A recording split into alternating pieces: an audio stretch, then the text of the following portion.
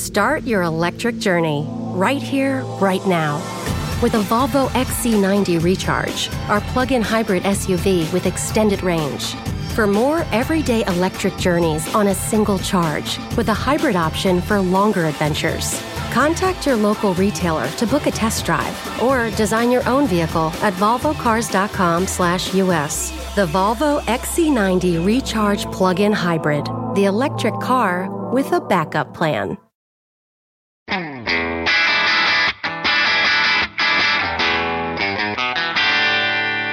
Hey math fans, Jason Marshall, Math Dude, here with your weekly dose of quick and dirty tips to make math easier.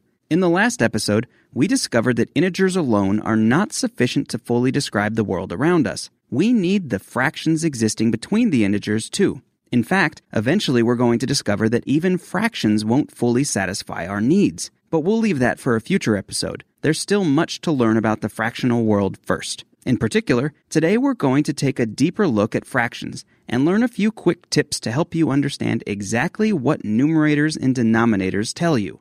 But before we get too far into the details of what the various parts of a fraction mean, let's briefly review their anatomy. First, a fraction is made up of two integers, one on the top and one on the bottom. The top one is called the numerator, the bottom one is called the denominator, and these two numbers are separated by a line. The line can be horizontal or slanted. They both mean the same thing and simply serve to separate the numerator from the denominator. If you've known about fractions for a while, it's probably been some time since you've contemplated the names we use to describe them. But they aren't exactly obvious, so it's worth spending a minute or two talking about them. Here's the quick and dirty tip to help you remember how to pronounce them all. The numerator is always spoken first, and you pronounce it exactly as you pronounce the number. For example, in the fraction 1/2, the numerator 1 is just pronounced 1. Or in 45/77, the numerator 45 is just pronounced 45. Easy enough. But denominators are a bit trickier. They use the following convention. 2 is pronounced half, 3 is pronounced third, 4 is pronounced fourth or quarter, 5 is fifth, 6 is sixth, 7 is seventh, 8 is eighth, 9 is ninth, 10 is tenth, and so on. So, for the fraction written 1/2, the denominator 2 is pronounced half, and the entire fraction is therefore 1/2. A little less obvious, for the fraction 45/77, the denominator 77 is pronounced 77th, so the entire fraction is 45/77ths. An easy way to remember this is that with the exception of half and quarter, the words used to describe the denominator of a fraction are the same used to put things in order. For example, the order in which runners finish a race, third, fourth, fifth, etc. Start your electric journey right here, right now. With a Volvo XC90 Recharge, our plug-in hybrid SUV with extended range. For more everyday electric journeys on a single charge, with a hybrid option for longer adventures. Contact your local retailer to book a test drive or design your own vehicle at volvocars.com/US. The Volvo XC90 Recharge Plug-in Hybrid, the electric car with a backup plan. Now let's take a closer look at the different parts of a fraction. First, the bottom part, the denominator. The word denominator is derived from the Latin word nomen, N-O-M-E-N, which means name, and also shows up in words like nominate and nomenclature. And that's pretty much what the denominator of a fraction does. It names or indicates the type of fraction that is described by the numerator. Here's what I mean. The denominator of a fraction tells you how many parts a whole is broken into. It can be a whole pineapple, a whole song, or a whole anything. If the denominator of a fraction is, say, 4, then that indicates that the whole whatever is broken up into 4 equally sized pieces. Or if the denominator is 12, that means the whole whatever is broken up into 12 equally sized pieces. But how exactly does that name the type of fraction? Well, that leads us to the meaning of the numerator.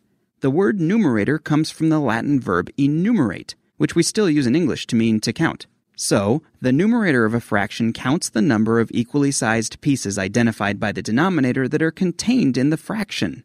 How then do we put this all together to understand the meaning of fractions? Here's the quick and dirty tip.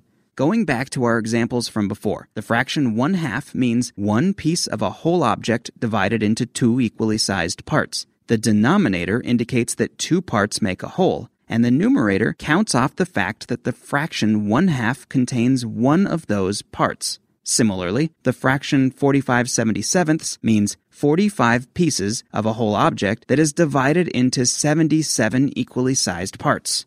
In all the examples so far, the numerator has always been smaller than the denominator. In other words, in 1/2 and 45/77, 1 and 45 are smaller than 2 and 77. But what would it mean if the numerator were bigger than the denominator? Something like 7/4.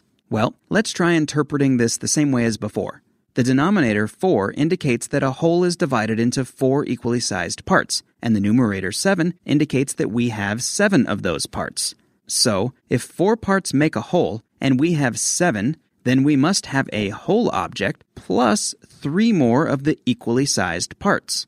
So, 7/4 is equivalent to 1 3/4. And we now know that a fraction whose numerator is greater than its denominator represents a number that is greater than 1. In case you're wondering, that type of fraction is called improper, whereas fractions like 1/2 with numerators less than denominators are called proper. So far, we've only talked about fractions with denominators that are greater than 1. At the end of the last episode, I asked the brain teaser question, why can't the denominator of a fraction be 0? To find out the answer to that question and take a peek at how fractions with denominators less than 1 work, check out last week's Math Dude Video Extra episode posted to YouTube and the videos section of the Math Dude's Facebook page. That's all the math we have time for today. But before I go, here's a brain teaser problem for you to think about until next time. How can you tell if one fraction is bigger or smaller than another? Look for my explanation in this week's Math Dude Video Extra episode on YouTube and Facebook. And remember, you can listen to, read, and subscribe to all the Math Dude episodes, as well as the other great Quick and Dirty Tips podcast at quickanddirtytips.com. Please email your math questions and comments to mathdude@quickanddirtytips.com. Follow the Math Dude on Twitter at twitter.com/JasonMarshall, and become a fan on Facebook. Until next time, this is Jason Marshall with the Math Dude's Quick and Dirty Tips to make math easier. Thanks for listening, math fans. Start your electric journey right here, right now. With a Volvo XC90 Recharge, our plug-in hybrid SUV with extended range. For more everyday electric journeys on a single charge, with a hybrid option for longer adventures. Contact your local retailer to book a test drive or design your own vehicle at volvocars.com/US. The Volvo XC90 Recharge plug-in hybrid, the electric car with a backup plan.